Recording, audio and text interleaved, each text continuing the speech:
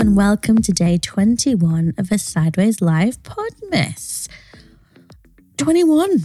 We're nearly there. It is Christmas on Sunday. How exciting. Go on, No, please. Go on. Please. How excited are you, Al? Moderately.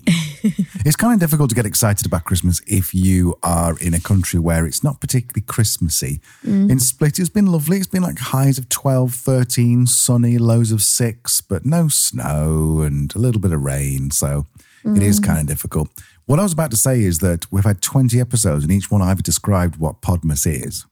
And I don't know whether that's a good thing or a bad thing. Do we need to at this point? What happens if this is your first time of listening? You've literally picked this up in day 21 of Podmas. Then I want you to send us an email at sidewayslife@gmail.com and we will explain personally to you. We will record a video for you explaining what Podmas is. Yes, good plan. Yes. So today we are talking we've got some voice messages from a guy called James, really influential in the nomad scene. But I think he wants to kind of keep what he does on Facebook and all the other stuff separate to this. So nothing wrong with a bit of privacy. I think so. And I think it's okay. It's okay. Because some of his messages are brilliant. Really, really interesting. So we'll come on to that in a second. But tell us, Leanne, what's been going on in your life? I've not seen you for about 4 minutes. Not a lot. I was on another podcast the other day. I felt like I was cheating on you, which was interesting. Which podcast? If you're interested, it's called Augmenters. They talk about they talk in depth about mentoring, which is quite a niche subject, but a worthy one. I was on an episode of theirs that came out yesterday. So if you're interested in that, go and check it out. Augmenters. But yeah, what else to do in my life? Not a lot, Al. I bet you think you're fancy as fuck now you've been on another podcast, like you've been a guest. I'm a professional broadcaster. Okay, so moving on. I feel that was like, we didn't really plan that, and you were like, yeah, I've been on the podcast and drunk some gin, and that's it. Yeah. Well, it's almost Christmas, isn't it, really? Winding down with work. It is interesting. Like, do you listeners, do you finish work at a particular time? Do you say, right, 20th, I'm not doing any more work for 2 weeks? Do you work over Christmas? I'd be interested to find out how you work, because I think we tend to go, right, sort of 20th is sort of like our last day, and then we'll just see how it goes, and essentially just top ourselves up with gin throughout the remaining 14 days to about the 3rd of Jan, and then just get back on it. Yeah. Yeah. Yeah, dip in, do some fun stuff. But yes, I think the Christmas holidays is probably starting for us from tomorrow, pretty much. Pretty much. We're doing some Christmas shopping tomorrow. Again, another thing that I'm interested about is if you're listening to this and you're willing to share, then a sidewayslife@gmail.com, search all the socials for a Sideways Life. You can talk to us there. I'm interested, do you if you travel or you live abroad, but you know that you're probably going to travel, do you buy physical things or stuff for if you have got another half, do you buy them for Christmas? Because we've got to the point now where there's very little we need, very little we want. And you go, well, it's Christmas time, but you can't just not have anything. So what do we do? Oh, hang on. Excuse me. Oh. Oh dear, exposing myself here. Good job this is an audio medium. Yeah, we've decided to be a bit silly this year. So instead of get each other presents, we're going to get each other a present from our dog Peanut. Limit of £10. Sounds very cheesy and stupid, but I think it just gives us an excuse to not really put that much thought into it, not throw that much money at it, but still make it feel a bit like Christmas. You're looking at me like I've overshared. I believe that was something that we'd agreed, like between the two of us. I wasn't aware that was going to be something that was going to be broadcast to the millions of people. You just cut that bit out. Yeah. Okay. I might cut that bit out. Anyway, okay, so let's hear from James. And the questions we asked him were, who are you? Where are you from? Where do you live? Then we said how long you've been away. And then we said, what do you wish you knew before you started traveling? So let's listen to James. I'm James. I grew up in the U.S., and I have lived in Zagreb, Croatia for 5 years. I wish I had known more about traveling light and just packing what I really need. Having less to haul around makes transit much simpler, more comfortable, and more affordable. But achieving this was more difficult than I expected. I thought I'd packed light, but ended up taking several things I didn't need and never used. Take time to experiment with packing and hauling your possessions several days before you embark on your journey. For an overall perspective, I've learned more about how important it is to be patient and accept the setting I'm traveling through or living in. For concerns or challenges, there's usually a solution, and sometimes it pays off just to keep asking. Also, I've learned more about my must-haves and what I can do without. It's okay to respect your must-haves if they're realistic. For accommodations, I like a clean space, comfortable bed, and blackout shades or curtains in the sleeping room. And those matter more to me than new furnishings or an amazing view, for example. When traveling early on, I fell into the trap of creating must-see bucket list checklists. Seeing the travel guide recommended sites often keeps us in a tourist bubble and isolated from real-life experiences.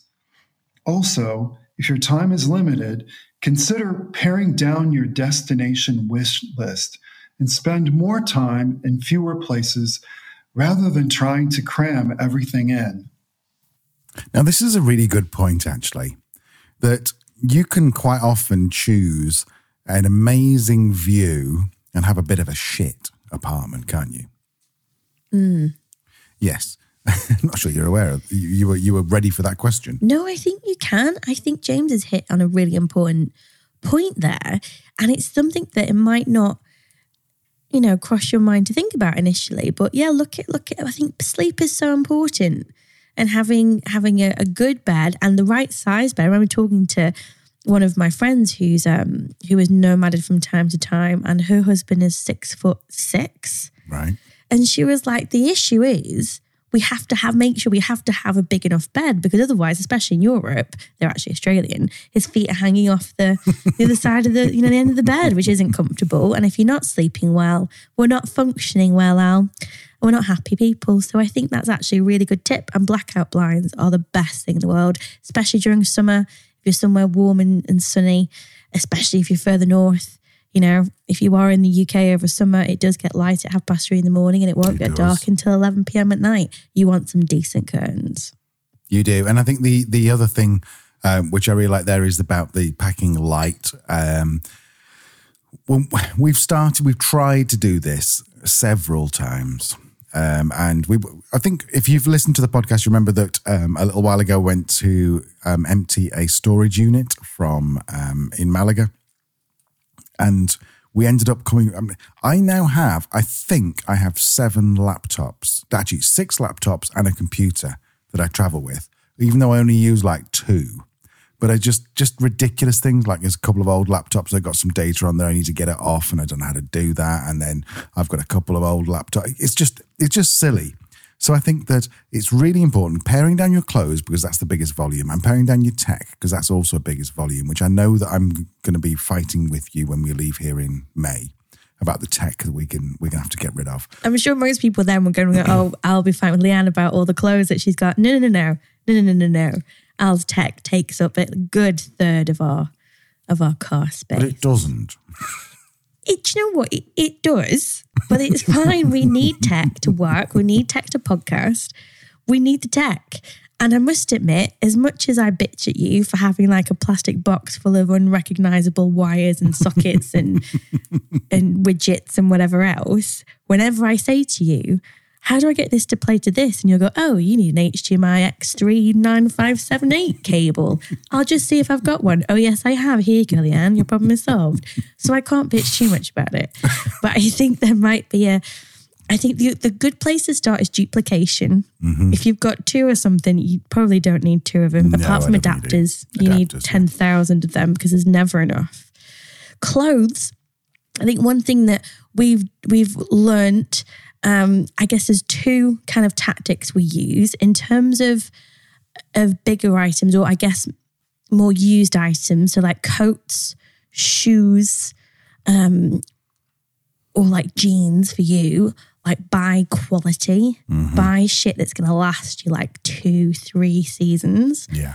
Whereas when it comes to like t-shirts and summer stuff, yeah, your H&M 2 for 10 quid is absolutely fine. Layering is your friend, I think, when you travel, because it's hard to have a full winter wardrobe, especially because everything is so big and bulky, and have a summer wardrobe if you're like us and you're driving around and you need to carry both with you. And you don't want to be that person that's destroying the planet all the time with fast fashion, do you? You don't want to be that person. So a capsule wardrobe is a good idea. Layering is a good idea. And buying quality items for the things that you're going to wear more frequently, such as shoes and coats. I think that's a good tip. Yeah, I think it's a really good tip. And I think also just finding, if you're going to be, for example, in Europe for a while, then finding a brand of shampoo, conditioner, whatever, where you can get in most places in Europe is a good idea, because if you have a very specialist shampoo or whatever, then you either have to pack up like 6 of them to last you the year. I used to go and buy contact lenses in the UK, and we'd go around with like 2,000 contact lenses because I'd be like, oh, I need contact lenses. Till I discovered that in most countries they have like a contact lens vending machine where you can literally go and buy your contact lenses. So there's that. But also I think there's something to be said for just allowing yourself, I mean, not if you're backpacking, but if you are traveling like, you know, in a car or something, allowing yourself the stuff that makes you happy, like, and brings you joy. Like Leanne's got the skincare, and you say that 1/3 of what we carry is tech. You're looking at me as if say it is. I doubt that, but we'll find out when we pack up. But also a good percentage of that will be your skincare stuff, and that's fair enough because that's kind of like, you know, almost like your hobby. Yes, I think you're right. It is what brings you joy. And one of the best things that we've ever done, and we've definitely talked about this before, but if you are traveling in, if you're driving around, if you're in a camper van, and camper van people are actually really brilliant for this. Like if you look at any kind of Instagram or TikTok at anyone that's like RVing full time, they're so good at like secret storage spaces and things that fit exactly. And it's the same if you're just driving around a car and staying in Airbnbs. We have boxes that fit in some kind of like Jenga type, what's the word? Order, I don't know, combination. Yeah. What's the word, sorry? That permutation, that's a really good point actually. Yeah, so we know then if it fits in the box, it fits in the car. So if all of your tech fits in its designated box, crack on. Yeah. If all of my skincare fits in our bathroom bag, then I know I'm good. Yeah. And I think that's the thing, isn't it? Then you're giving yourself permission to take stuff with you. But it is hard, and you do, I think if you stop for a little while, you do collect stuff. But yeah. Yeah, definitely. I mean, we've got 4 aprons in our house, and there's 2 of us. We also have a robotic vacuum that he's going to have That's the fucking game changer. He's coming with us. I don't care if he sits on my knee the entire way back to the UK. He's coming with. So I also asked, what would you think your biggest mistake is? And this is what James said. When traveling early on, I fell into the trap of creating must-see bucket list checklists. Seeing the travel guide recommended sites often keeps us in a tourist bubble and isolated from real-life experiences. Also, if your time is limited, consider paring down your destination wish list and spend more time in fewer places rather than trying to cram everything in. This is a big one, I think. We went to, we were like tourist people when we went to Asia, weren't we? We were proper tourists. Yeah. And then we went to Cambodia and we're like, okay, we're going to go and see all these things. Then we went to Vietnam, we're going to go and see all these things. And it was fucking exhausting. I think it's understanding the things that you feel that you need to see to experience it. So for me in Cambodia, seeing the temples, which are, I know they're not a wonder of the world, but they're pretty close to being, aren't they? Just in terms of the age of them and what. So for me, seeing things like that was really important. Similarly, I think like James, we started by hitting all the tourist places, then realised that actually, one, it's a lot more expensive if you're staying in the main tourist spots. And he says that you do end up in a bubble where it can be hard to actually meet local people because you're surrounded all the time by tourists. But then the flip side of that is when we started doing that, particularly more in Spain, when we started like living in different places, particularly places that were all quite touristy, like Sevilla, like Granada, we'd have people that we'd end up talking to somewhere else in the world or back home. And they'd say to us, "Oh my God, you're in Granada for 3 months. Did you go to the Alhambra?" "No." "Did you this?" "No." "Did you go up here?"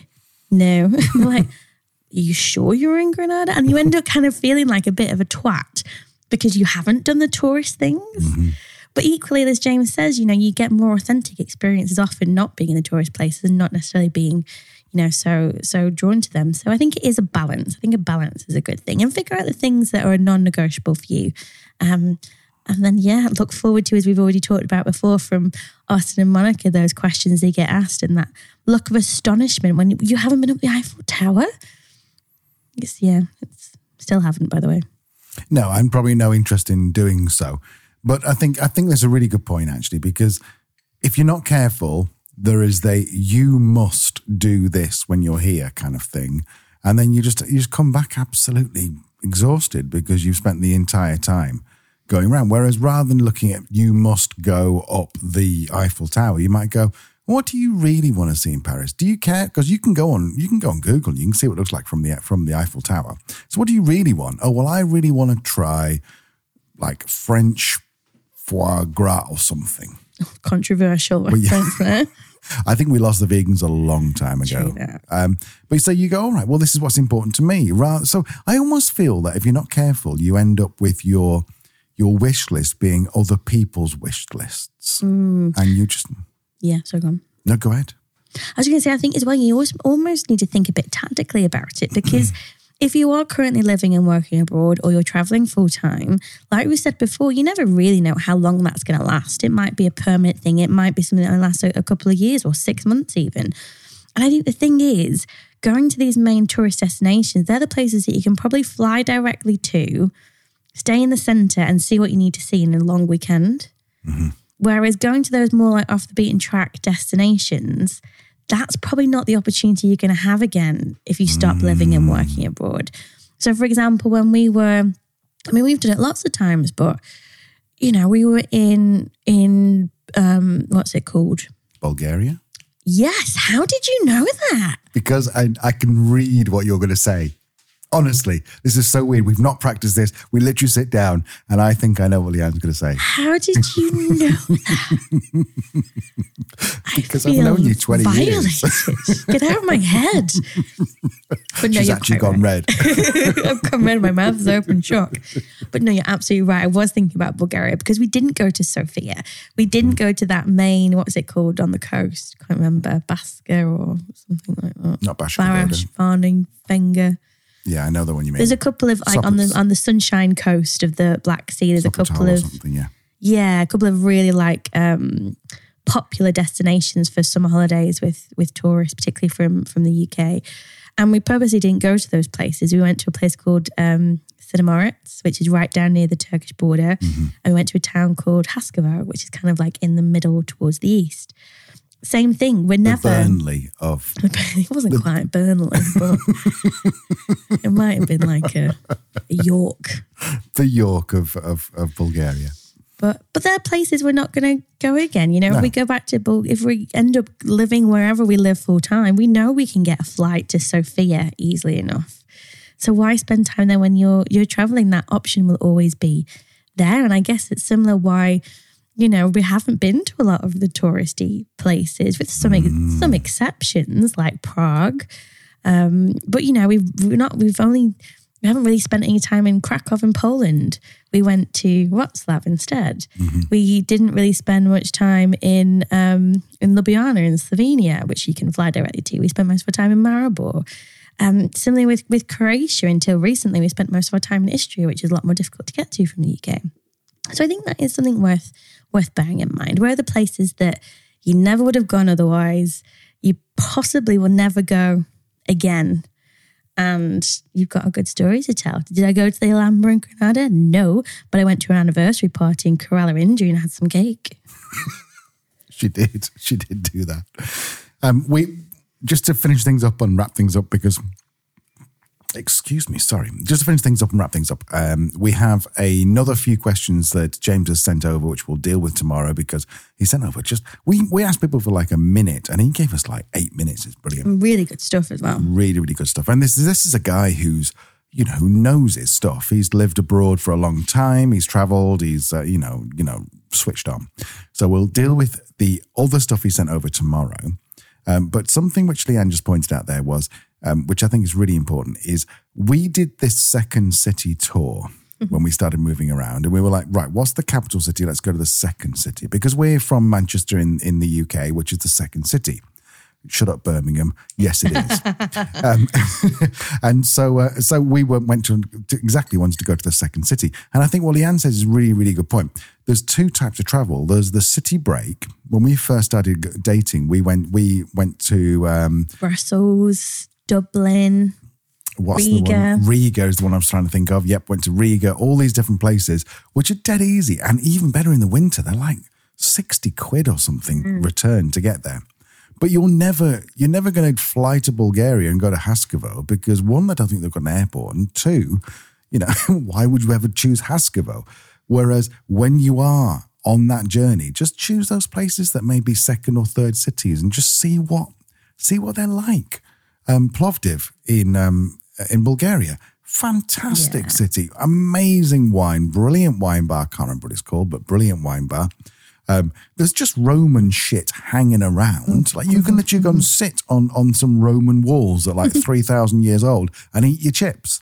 Whereas in the UK, they'll all be barred off with glass stopping you from touching it and stuff. It is actually in Malaga as well.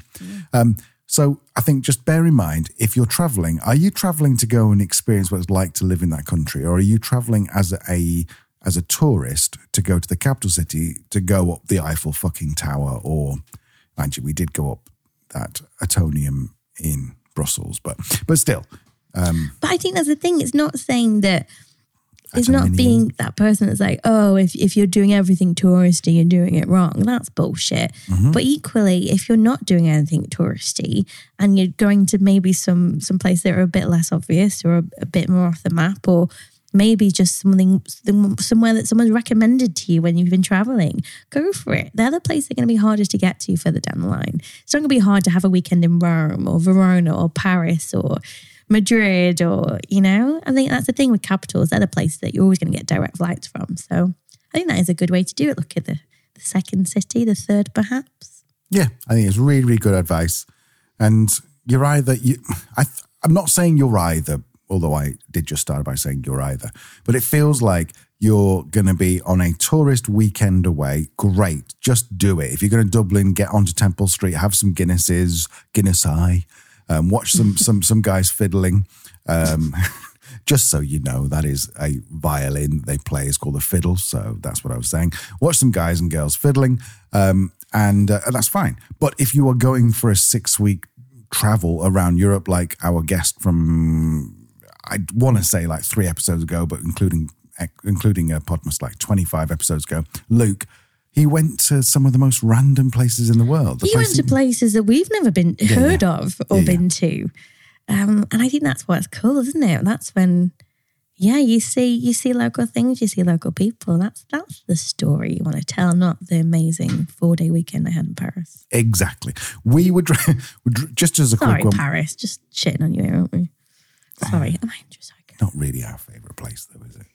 Anyway, so we were just to finish off. We were driving through Bulgaria, and there was like 3 sites that we saw. One where they were just grilling an entire pig on the side of the road. Not unusual for Eastern Europe. That happens quite a lot. The second one, we were driving up this hill and just saw this kid who may be about like 12 or 13 in Speedos. Quite a large kid, with a proper old belly hanging over his Speedos, just striding up the hill. Nobody else about. Like what was the story there? And then we ended up sheltering with about 17 other cars under a bridge on a motorway in Bulgaria because it was fucking hoying it down with rain, and all of us were under the thing, and everyone was like, "Oh, should we just have a cig here and just hang out while the torrential Noah-like rain stops?" So, I mean, stuff like that you wouldn't get if you just went, I'm going to fly to Sofia, I'm going to go and do 2 nights, 3 days, get on the bus, and nothing wrong with a tourist bus. It's a great idea. You get to your bearings. I feel that I might be rambling, so I'm going to stop. No, you're right. The tourist bus is a really good idea because you get to see everything in a short period of time and know where you can go back to. And also, if you're on a budget, those places outside the capital are probably going to be a lot cheaper as well. So, Definitely. Okay, so day 21, we'll see for day 22 with more from James. And then day 23, not sure what we're going to do then. Day 24, we are trying to organise a cross-pollination between 2 of the greatest travel podcasts in the world, ours and Our Wayward Life. But we'll see what happens because they're in the deepest, darkest Poland where it's -18 and I don't know if they've got Wi-Fi. It's chilly. Yeah. Anyway, so we'll see you tomorrow. Bye. Bye-bye.